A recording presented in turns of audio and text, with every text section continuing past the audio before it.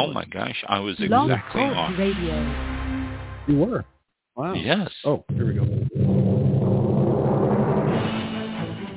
This is All About Wine, a talk show dedicated to the wine industry since 2009, featuring winemaker, cellar master, vineyardist, and tasting expert Ron. Basically, what we're trying to do on this program is just trying to educate people and trying to make wine less confusing and more friendly. From coast to coast and around the world. You know, we really have had some neat people on the program. I love that. Post your questions and comments during the live show on our Facebook page at www.facebook.com/allaboutwinebtr. Again, that's www.facebook.com/allaboutwinebtr. And now, All About Wine is on. That's right. Here's Ron. Yeah. All right.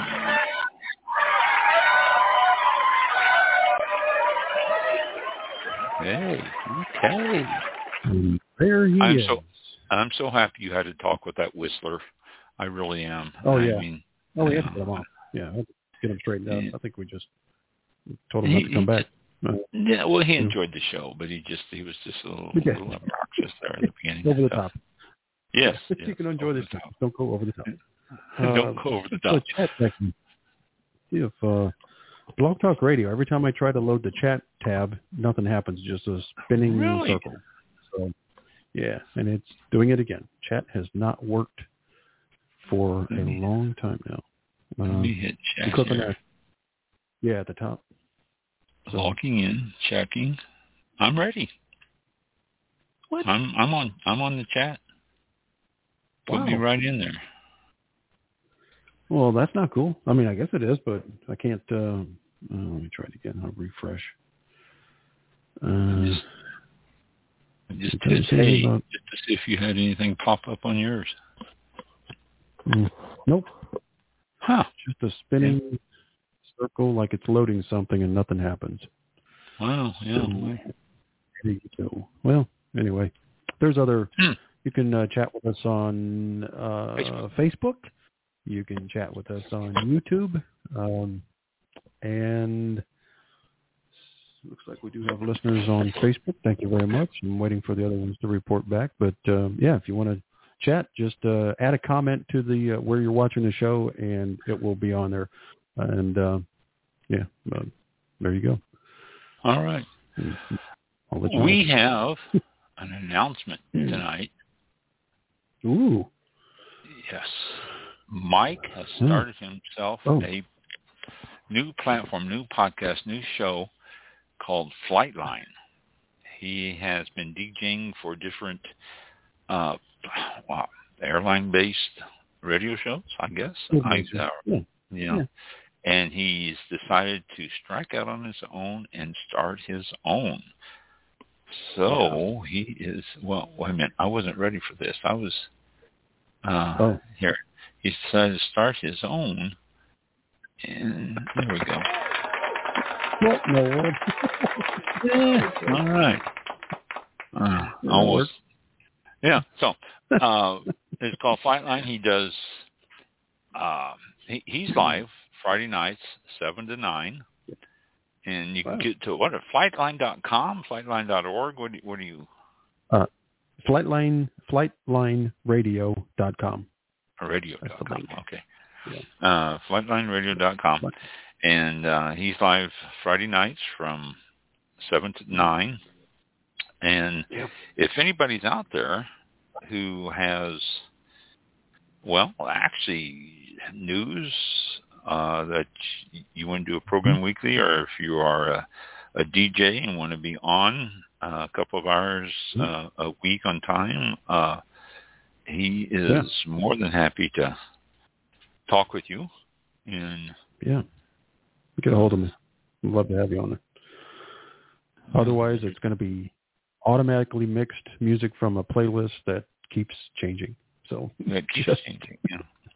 Need live shows, talk shows, whatever, or music shows. So all licensed. You don't have to do anything. Yeah, but you can go on and just be a DJ and talk a little bit about whatever you want to talk about. I mean, keep it non-political and clean, but yes. Unlike some of the people we've had call here. That's right. That's right. But he'd be happy to entertain your the possibilities of you being on the show. And now, I just thinking we had our cigar guys there. If maybe one of them might want to do a segment for you on cigars weekly or something like that. I mean, that might be a possibility there too. So, but tell your friends, pass the word out that Mike has a new show out, and he's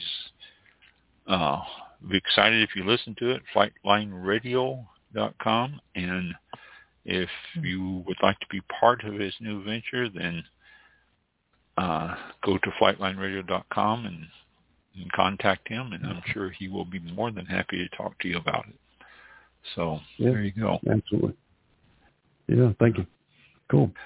We're excited about seeing you branch out like that. That's great. So, okay. Thank you. No guest tonight. We have a guest coming up in a couple of weeks, but none tonight. And so we will be just passing on stuff like we always do.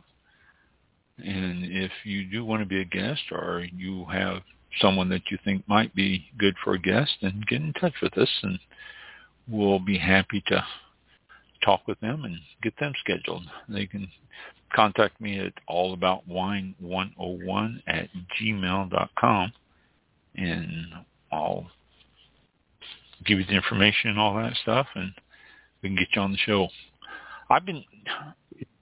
Off that subject, this is Black History Month, as I'm sure most of you know, because it's been on the radio and TV and stuff like that. February is every year. For Black History Month, I decided that I would try to find some people that, some Black-owned wineries that I can have as a guest. And they're not responding to me. Either they're really busy, or they don't want to respond, or I don't know. But for some reason, I am not getting a response to my emails for them to be guests on the show. And so I found about, 10 or 11 wineries that were listed as being Black-owned. They're in short supply, obviously, just like women-owned wineries. Those are in short supply. But if you are listening, or you know someone in your area that is owned by a Black family or individuals or anything, let me know. And I will contact them and see if we can't get them on the show. It doesn't have to be in February. Obviously, it won't be in February, because this is the last Thursday show in February this year. Next month, we go into the new month. So let me know. I'll be happy to contact them and talk with them. So, information here. I saw something that was interesting. Excuse me. There is some new certifications that are being tweaked and coming out. I think, will it affect wine? I don't know. It may affect wine simply because everybody's always asking for new information on wine labels and new stuff, and everybody's so concerned about organic and all this stuff. So it might be part of, well, maybe it might affect wine, maybe it won't, but let me let me go over a couple of these here. Some samplings of, there are dozens of certification programs out there. We have talked to people who have had certification in all sorts of areas and all sorts of stuff that we've never heard of. And they're all very proud of their certification and how they comply and stuff like that. And it's great and it's wonderful. But and I do. Don't get me wrong. I think it is fantastic that everybody's getting these certifications. But people aren't aware of it. I think it needs to be, well, somehow, some way, let more people know the certifications that are available in wine or anything else. If you're in another field that has certifications, it doesn't hurt to let people know what you're doing and all that. But in wine, we've found all sorts of certifications that are really tough to get, and the wineries have complied with it and kept it up and are doing quite well. And that goes everywhere from, not doing anything to biodynamic and beyond. I mean, biodynamic we used to think was the last step, but then we've had some of these others, and I can't think off the top of my head what they're called, but there's a lot of them out there that people should be aware of. People should understand what these wineries are doing and what it requires to do what they're doing. The heart check mark on a label means that the food meets strict nutritional criteria based on American Heart Association science recommendations and on FDA, USDA regulatory requirements for making coronary heart disease claims. You probably won't see that on wine, although wine has had lots of different things that said that they are heart healthy, red wine particularly. I think it probably should, but every time there's something that comes out that says how heart healthy wine is, another study says, oh, no, it's not. You can't do that. It's not that healthy. That's bad for you. So it bounces back and forth. But the American Heart Association gives certifications. So I think wineries, if anybody's from a winery is listening or if this gets to them, check into it. It might be something that could be interesting to see a heart with a check in the middle of it for on a bottle of red wine. Whole grain stamp. This I don't think is going to apply to wine so much, simply because, well, it's not really grain. It's grapes, and so it doesn't really fall in the category, so we won't see that on there. The certified gluten-free. Again, you won't see this on wine. People have asked me, is this gluten-free? When I was at the winery. Well, yeah. I mean, gluten is a protein found in wheat, rye, barley,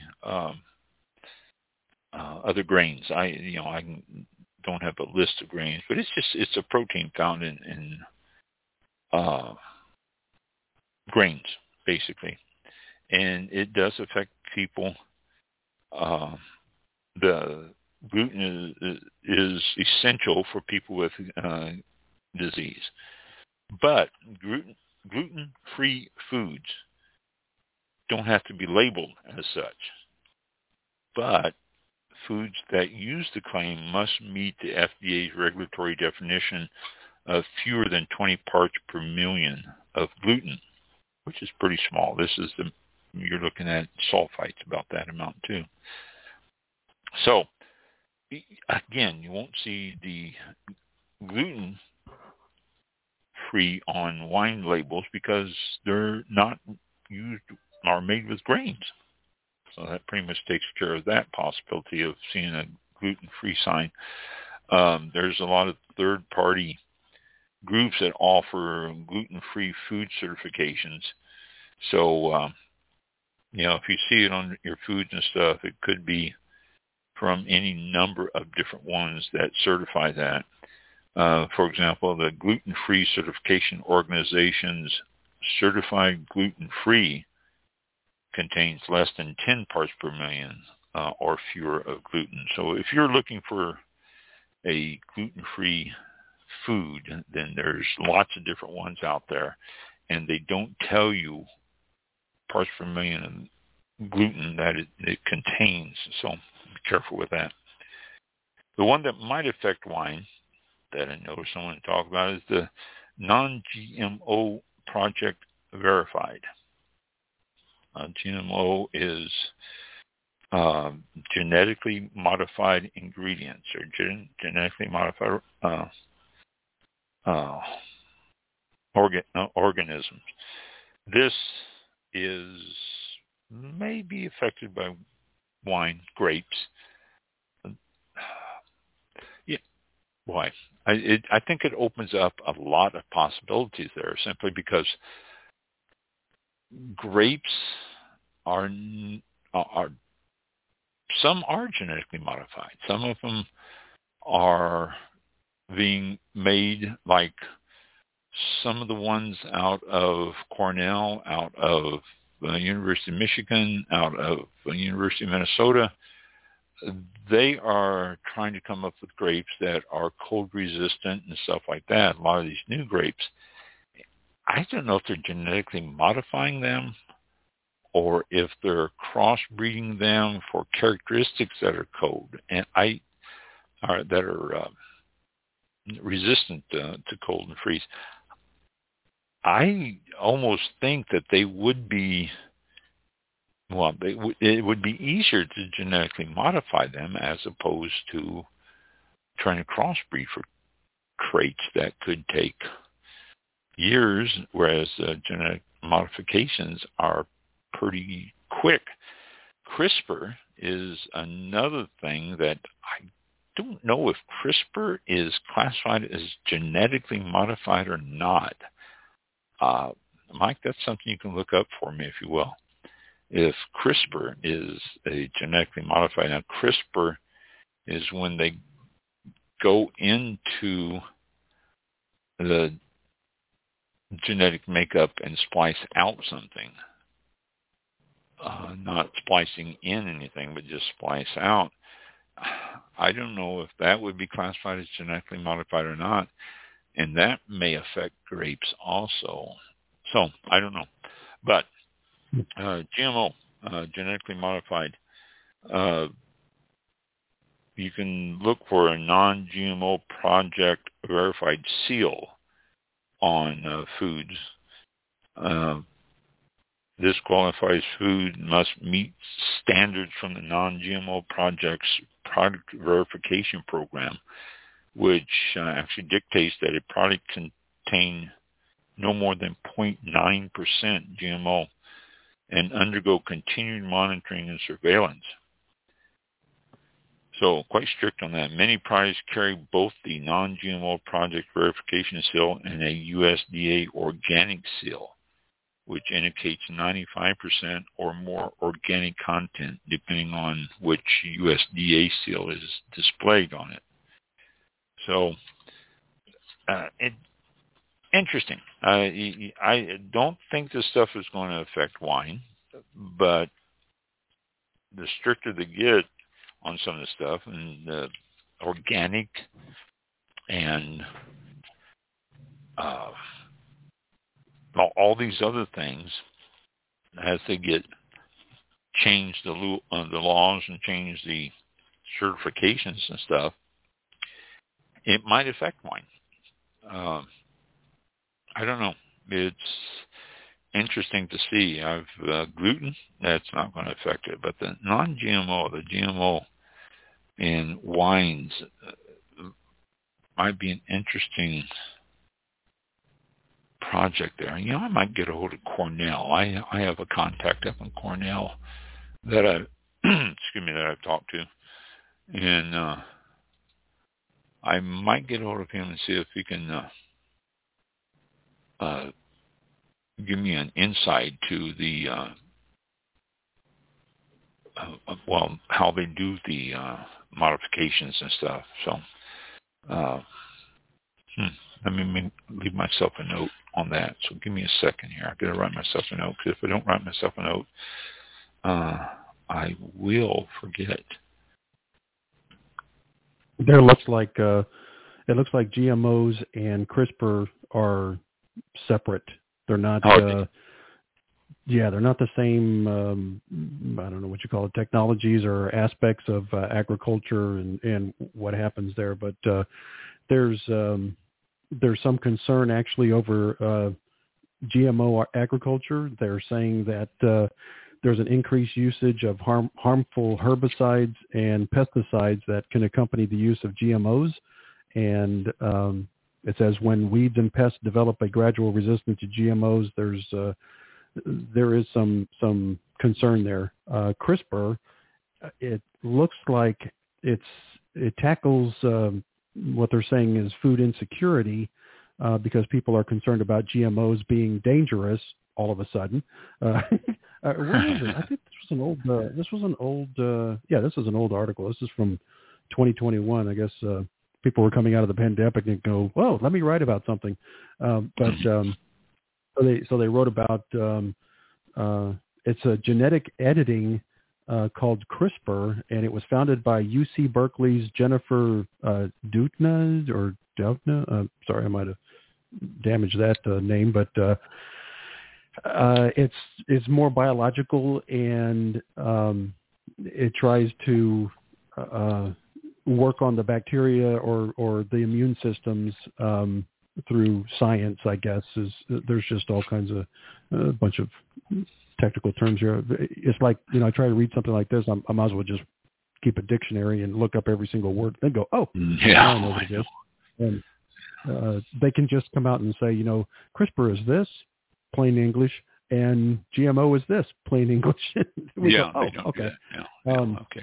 Yeah. So, but CRISPR does have applications in agriculture, obviously, and it also contributes to the prevention of genetic disorders, and it can be used or be used to find better ways of improving treatment for certain diseases. And so CRISPR, it sounds like it's more, I don't know, like the fine biological, at the cell level or something, DNA type of thing, based on what I've quickly kind of read through here. But it says this technology, CRISPR, has many advantages over GMOs scientifically and economically, and it makes it possible to genetically engineer faster than we ever thought was possible. I never thought, but it's okay. Yeah, I never thought possible, not myself. Good point. I don't go to sleep at night and go, gosh, if only. Yeah. Go ahead. GMO is cutting out a section, string from the DNA and inserting another section that is beneficial to the plant. Like you cut out the part of the DNA that is susceptible to Roundup, and you put in another section that is not susceptible to Roundup, so you can spray the plants with spray the ground with Roundup, and it'll kill the weeds, but not the plants. And CRISPR, I think, is basically the same thing. You're snipping out sections of the DNA. That's why I thought it was the same, but I guess you're not splicing in something new. I don't know. This is... it's getting quite a bit of... there's one that kind of contradicts what this other article, and it was from Berkeley... what is it? Berkeley EDU. UC Berkeley? University of California, Berkeley. So very, they... this other one says... where's it? I just read that it was could be considered GMO. Oh God, I just had it. Yeah, well, give me an hour and a half, and I'll find this. I do the same thing. But I think, CRISPR is supposed to be better than GMO. I mean, I've read that the CRISPR is a better approach, a better technology than GMO, but you're still playing with that DNA. I don't know. If CRISPR first came out, we reported on CRISPR 3 years ago when it first started coming out, and they were praising the arrival of CRISPR. The articles we read and we talked about on the show, and but the more I see about it, and the more I hear about it, not a lot different than just genetically modified. Mm-hmm. You know, on the same level. I don't know. You know, if someone knows out there, you know, email me or contact us on chat or something during the show. We'll discuss that. Because it affects grapes. I mean, this is the thing. The article I first read was talking about CRISPR in grapes and how it could help grapes and make for better cold resistant and make for better flavors and stuff. That's GMO. I don't know. So, but again, if anybody out there knows anything, then we will be more than happy to listen to you, because it's confusing. Both of the sciences, if you call them sciences, both of the sciences seem to be a lot the same, and yet they are. Well, one article says it's great and it's different. Another one says they're the same thing. So who are we going to believe? The resulting plant. They said one of the things said that the modified genes, like whole genes at CRISPR, can handle the resulting plant as a result of that could be considered a GMO. So, like, okay. Yeah. So we'll just get somebody with who studies this. Yeah, really. And, you know, if anybody out there knows anything, you know, we don't. Who was that from? Who was it that from the university? Oh gosh, I can't remember his name. We had somebody from the university that was talking a long time ago. Gary, was it Gary Brown? Was he? No, not Gary. I can't think of his name either. Anyway. He gets quoted a lot in different articles and stuff too. I remember I thought we had somebody. No, we had somebody on from Cornell that talked to us. Okay. Yeah, Cornell EDU. Yeah, somebody from Cornell talked to us. What was his name? Oh, geez.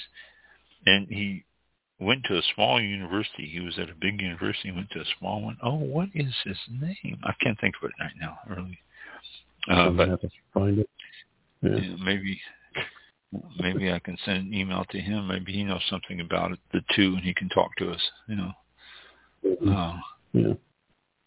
But yeah, it's confusing. It is confusing. Yeah. And so okay. Let me go on to some other news here. There has been a merger of 3 wineries. They're now calling themselves the the Alpha Omega Collective. Alpha Omega Winery in Napa Valley, Tolosa, Tolosa, Tolosa Winery in San Luis Obispo Coast, and Perinet Winery in Spain's Parat announced their official merger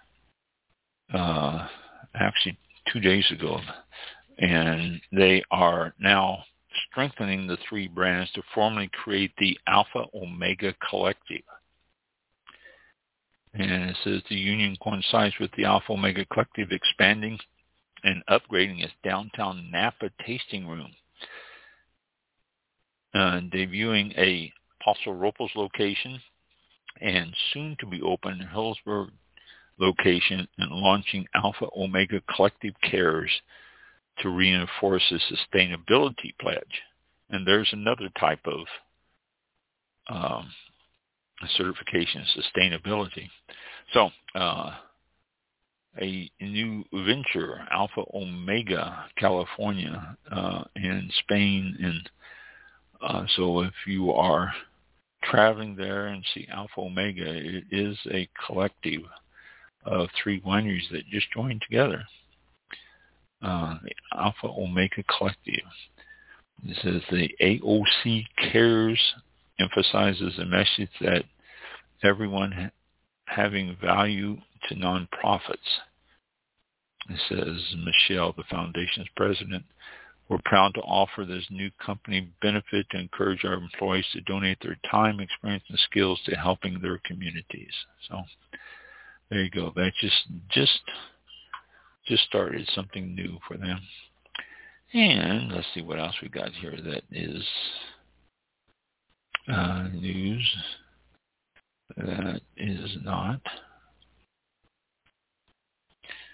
A blog which I caught my eye and read, it says, are lighter bottles in sight? This is something that we've hit on. Box wine is becoming more and more popular because of the weight of shipping. It's so expensive to ship wine because of the weight. A bottle or a case of wine to ship runs about 38 pounds. I know that because I used to ship them a lot, and it was always 38 pounds. And any weight that you can save with those, then that's always great because it's not going to cost you as much. Well, the United Kingdom is now looking at doing lighter bottles and actually making it available all over the United Kingdom for not just wine, but everything else. Recycling of bottles is not one of the biggest ones around. In fact, here in Pasco County in Florida where I live, they don't take bottles anymore. There's too much glass. They don't have a market for glass, which is really sad because there's so many things in bottles. But the SAQ, what's SAQ? I can't find the articles talking about SAQ.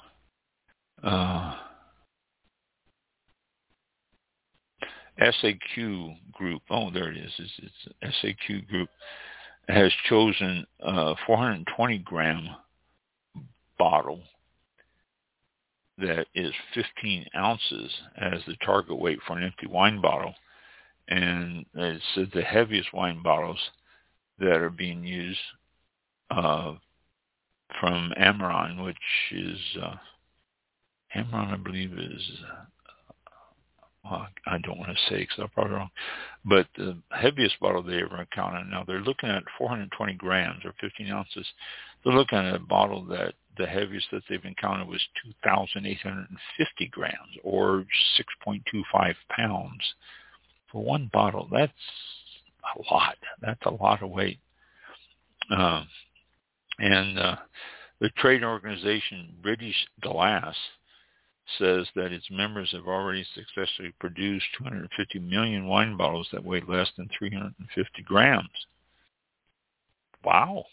That's, about 13 ounces?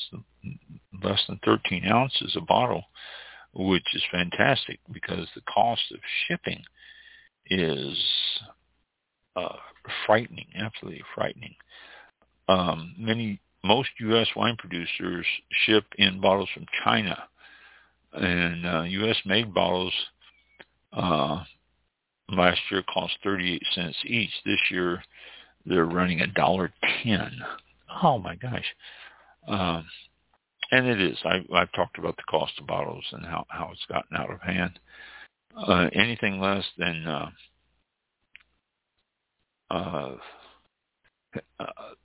what does it say here? I lost my place. It seemed like I do it too. Okay. I don't know. I was scrolling while I was looking at that, and I missed it. But the price of bottles is outrageous. So if they can knock down the weight of the bottle, then it will help in not just shipping to you, but shipping to the winery. I mean, they go by weight. I used to get pallets of glass bottles in, and the shipping costs got to be almost as much as the cost of the bottles themselves because of the weight. So lighter bottles has to be a good thing. It's something that we really, should all be happy for, because it has to be able to lower the cost of what the wine is. You'd be surprised at how much cost those bottles add to your bottle of wine. Okay, let's look at the next one here. Let's see.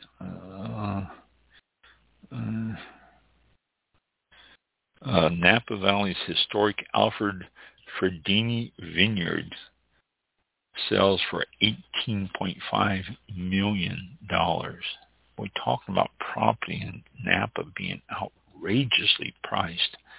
I mean, it's unbelievable. 27 acres sold February 1st of this year for $18.5 million. Actually 27.65 acres. That's about $881,000 per acre. That's ridiculous. Sorry. Sold to Sale Vineyard. That they do luxury tier Cabernet Sauvignon. Estelle's 100% Cabernet Sauvignon wines retail for hundreds of dollars a bottle. The latest release, 1,150 bottles from a 2019 vintage, is listed for sale at roughly $650 a bottle. Well, $18.5 million is right in their wheelhouse, it looks like. So, $18.5 million. That's why $650 a bottle. That's the only way they can make ends meet, it looks like. But, oh my gosh, I just, okay, let's see what else we got in this.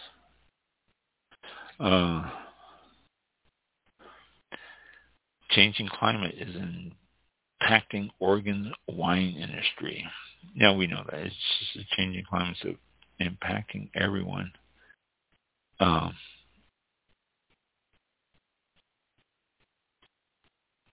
Okay, planting 1 million trees in Napa. Okay, let's look at something else. Let's see if there's anything else that's worth sharing with you.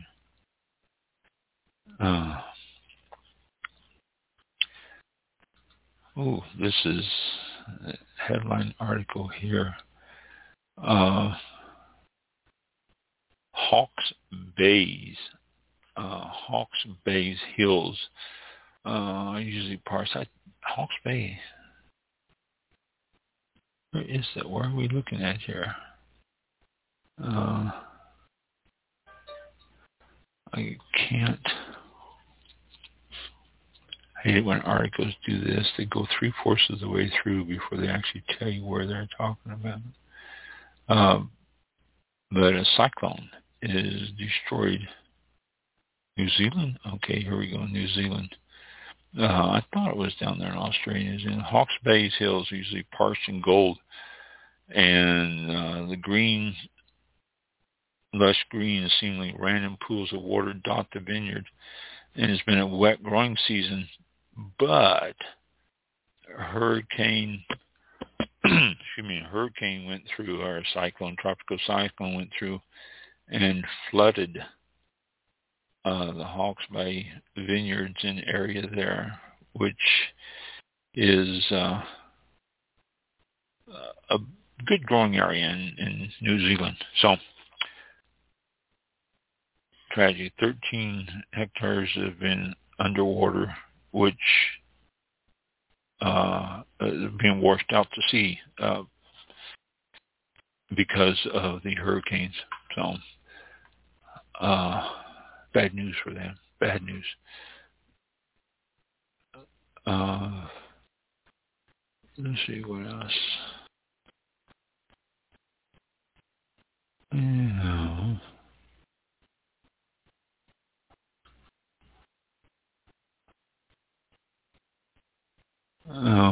this is paradox in U.S. wine industry. It said that the number of drinkers is falling in the United States. They're not as many, but the volume of wine being sold is jumping up, which basically is saying that the people are buying more of the wine, but we're not getting more drinkers out there. This unsurprisingly, in millennials who are 25 to 39 and Gen X, 40 to 54, are driving the rise on trade consumption. And the boomers, 55 and over, typically drink less out of home and are more vulnerable consumers to return to busy venues post-pandemic. So they are not going out, but they're ordering. 31% of monthly drinkers are now under age 40, compared to 28% in 2021. So the Gen X is starting to pick up the amount of wine that they're drinking, and by quite a bit. We're losing drinkers, but the Gen X seems to be buying more. Uptrading alongside a trend of drinking less, wine drinkers do choose to enjoy wine. They tend to opt for more premium wines. And this is a definitely marked difference from 2022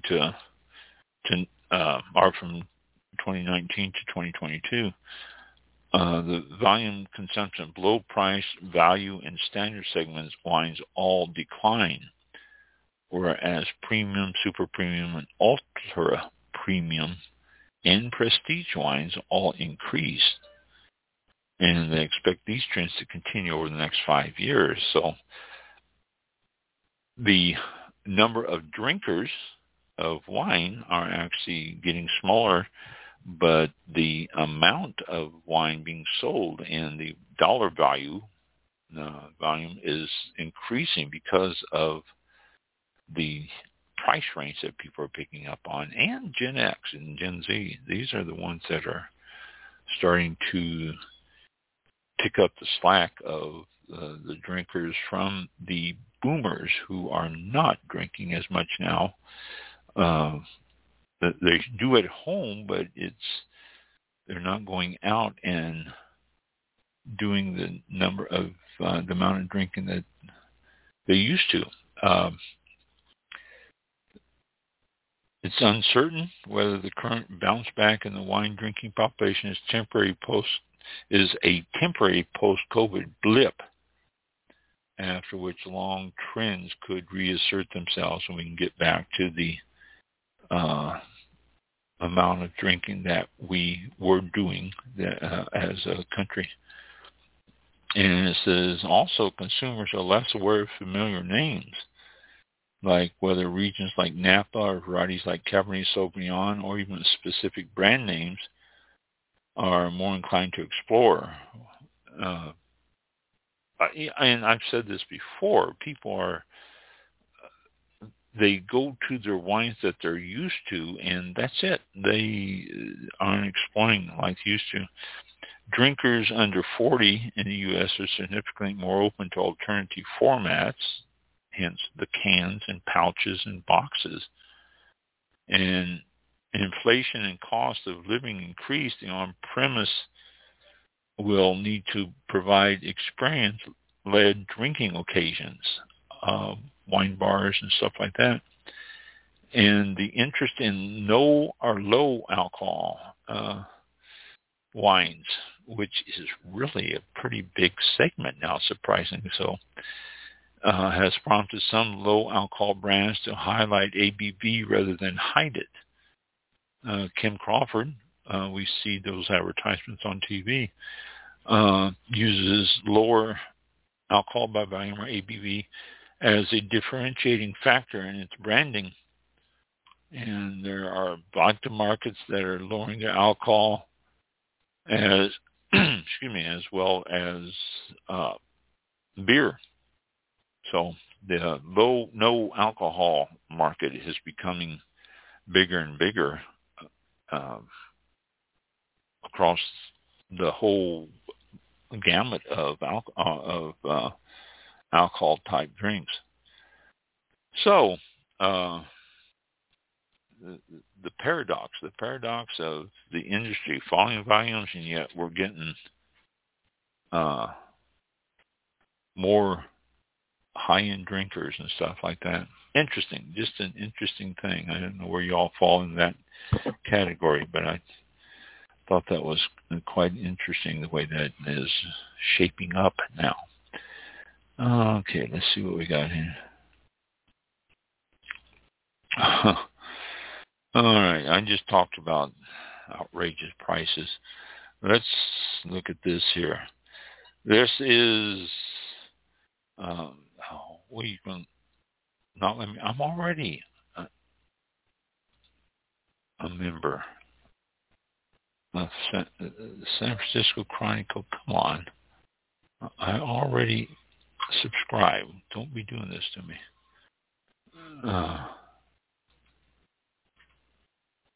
Okay, here we go. Already a subscriber, sign in, and I don't know my password. I don't use it on this. I don't know where to find it because I never have to sign in. All right. Well, I guess that's not going to be something I'm going to talk to you about it. An English lord and lady are selling their Napa Valley vineyard for $35 million. And that includes a house and all that other stuff. So I can't read you anymore here. This does not let me get into it. And I am a subscriber to the, it's not 99 cents all the time. It's not letting me go any further than this. So I will have to back out of this and go somewhere else then. That makes me mad. So, $35 million. Let's see if there's something else there that... Arizona Wine Festival is coming up. Let's see when the date of that is. 30-plus wineries are going to be at this year's Arizona Wine Festival. We missed it. 11 to 5 on February the 18th. It was last Saturday. Oh, well. 30 wineries. Cella 17. They're all from Arizona, too. So, oh my gosh. Let's see. And these are not all of the ones from Arizona. So, quite a few down there. But, oh well, we missed it. So much for that. That's what I get for not telling you this stuff. When we have guests, I don't get a chance to tell you this stuff. Here's something that I can talk about for a few minutes, and since it is Black History Month, South Africa's black wine scene. Are you going to not let me get into this either? This is the New York Times. It's not going to let me get into it. I'm not a member of the New York Times, and I don't want to be a member of the New York Times. Subscribe for $1 a week. I don't want the New York Times. Well, so much for that. They're doing more and more of that on these articles. They won't let you go into it. The number of wineries and sustainability initiatives are increasing in Mexico, which is good. It's happening more and more.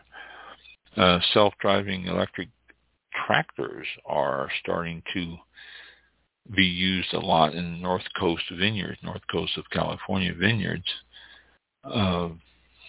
Again, they are very environmentally conscious in a lot of those vineyards there. Let's see, what else we got here? French vineyards want payout to pour wine down the drain as trade dries up.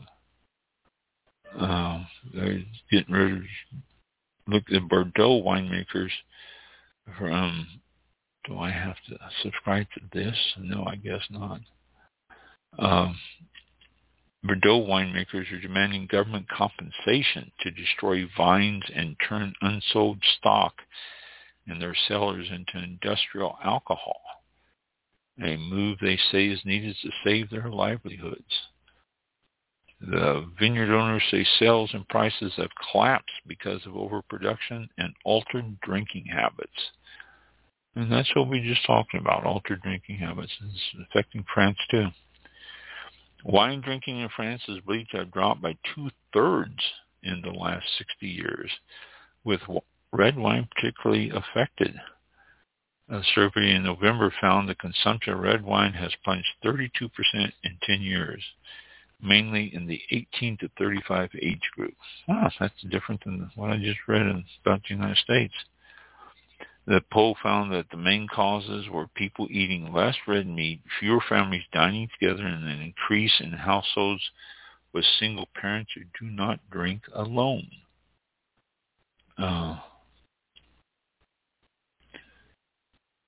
France is also one of the fastest growing markets for alcohol-free drinks.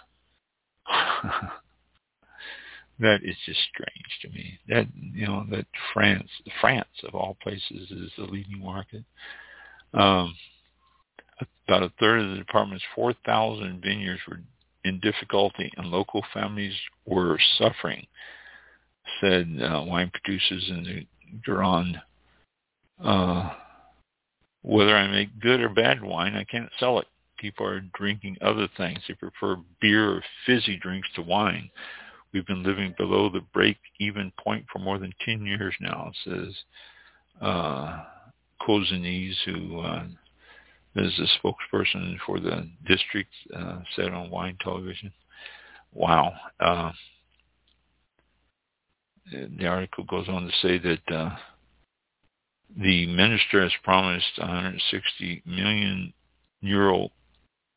package, or a dollar package, that would involve destroying stocks of unsold wine, last carried out during the COVID crisis in 2020, but seen as a short-term solution.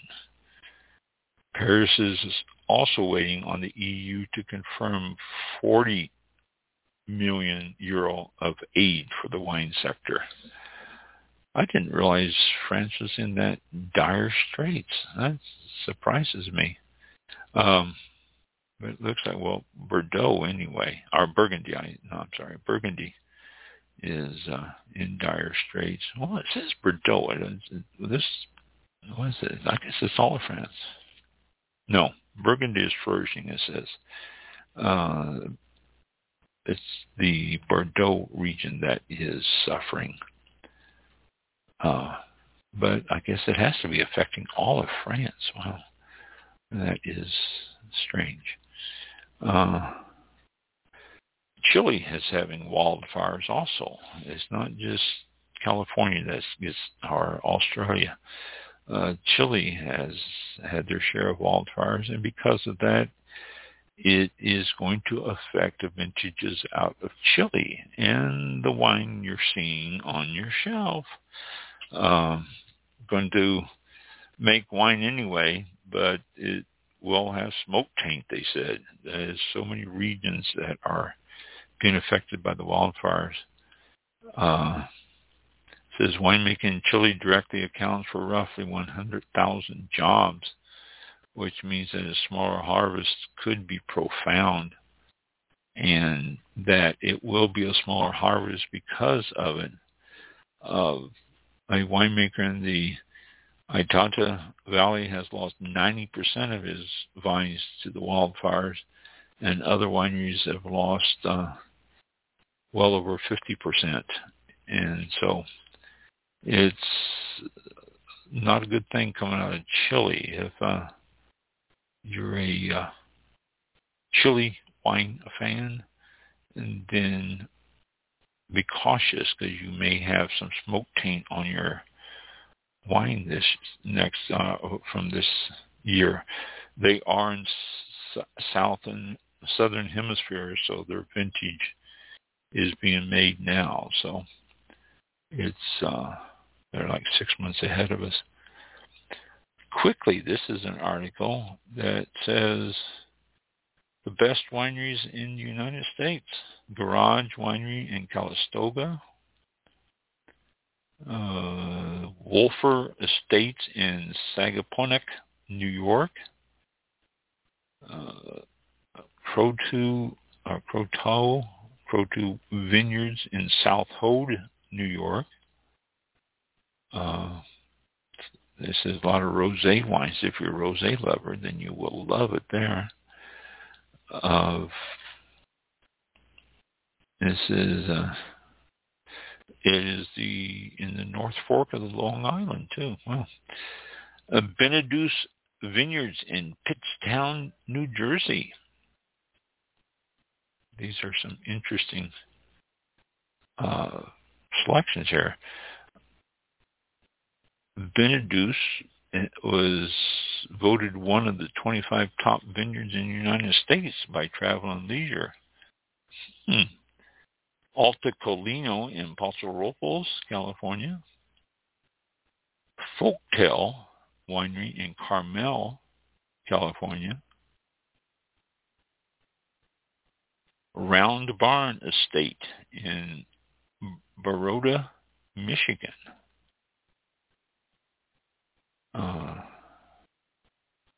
And it was voted by USA Today as one of the 10 best wineries and vineyards for live music. Round Barn.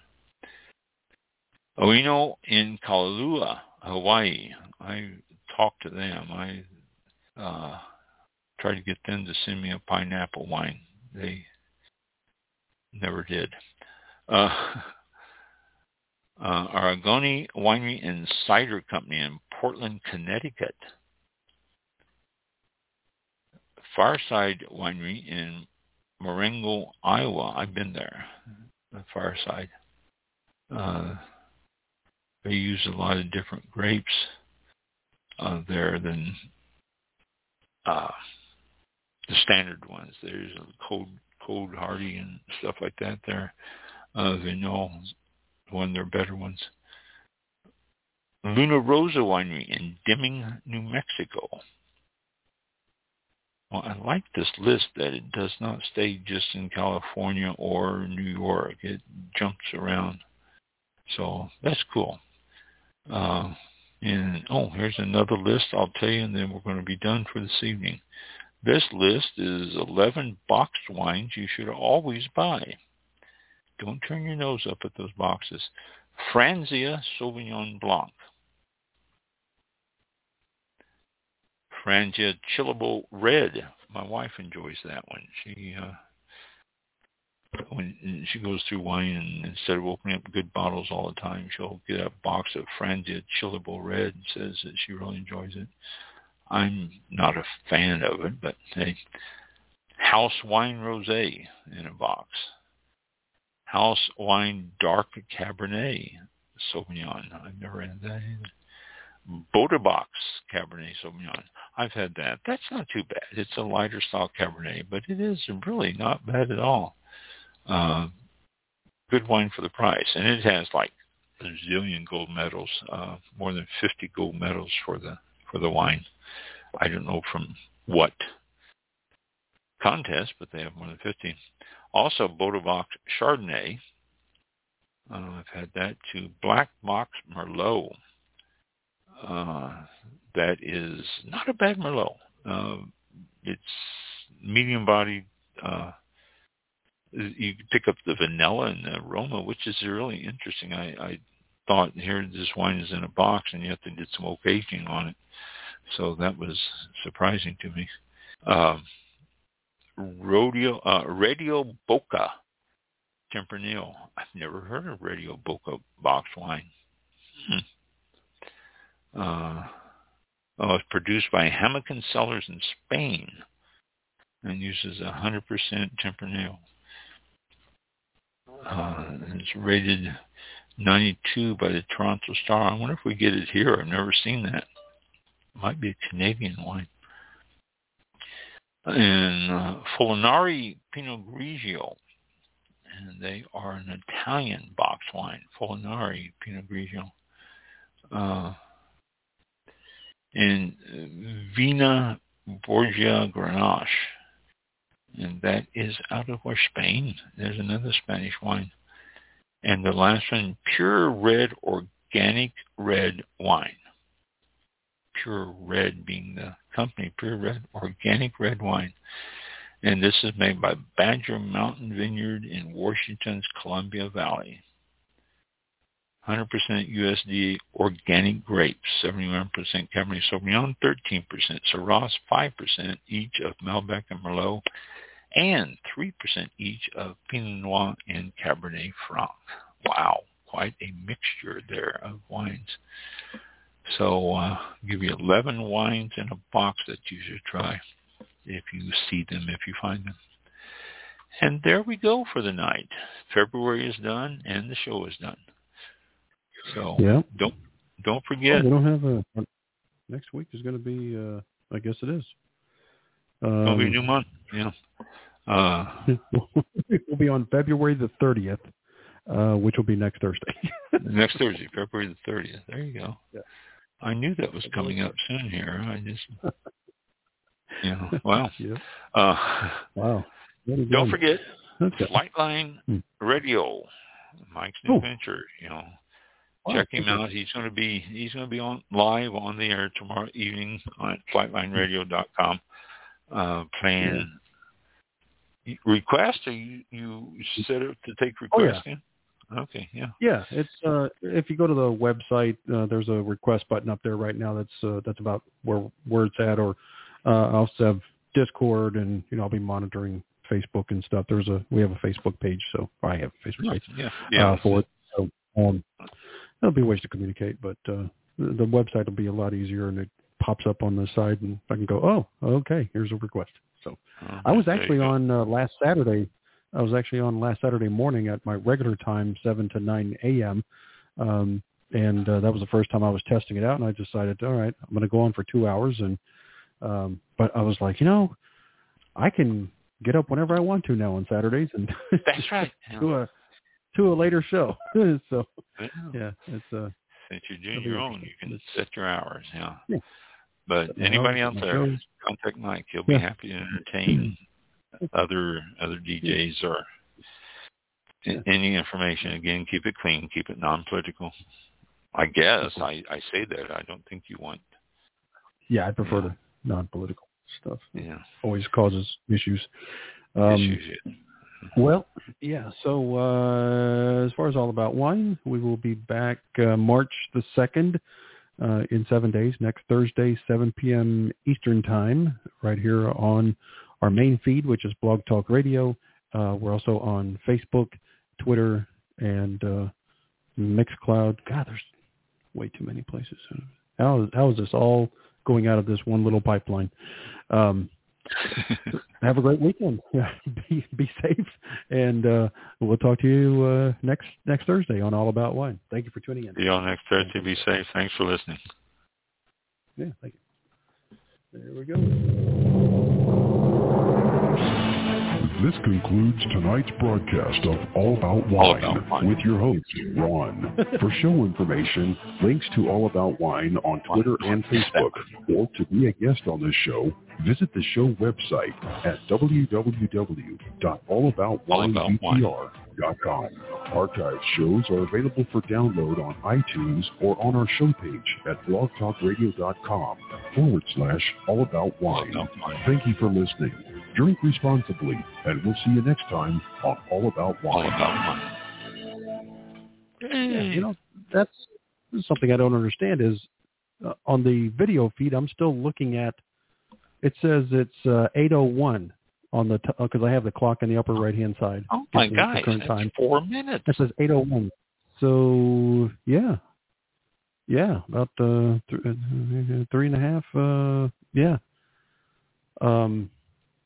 So I don't. So if I stop streaming now, at least on the video part, the whole end is going to be off of there. So I don't know what to do with, because now it's just blank. Yeah, I guess so, because it's that's strange.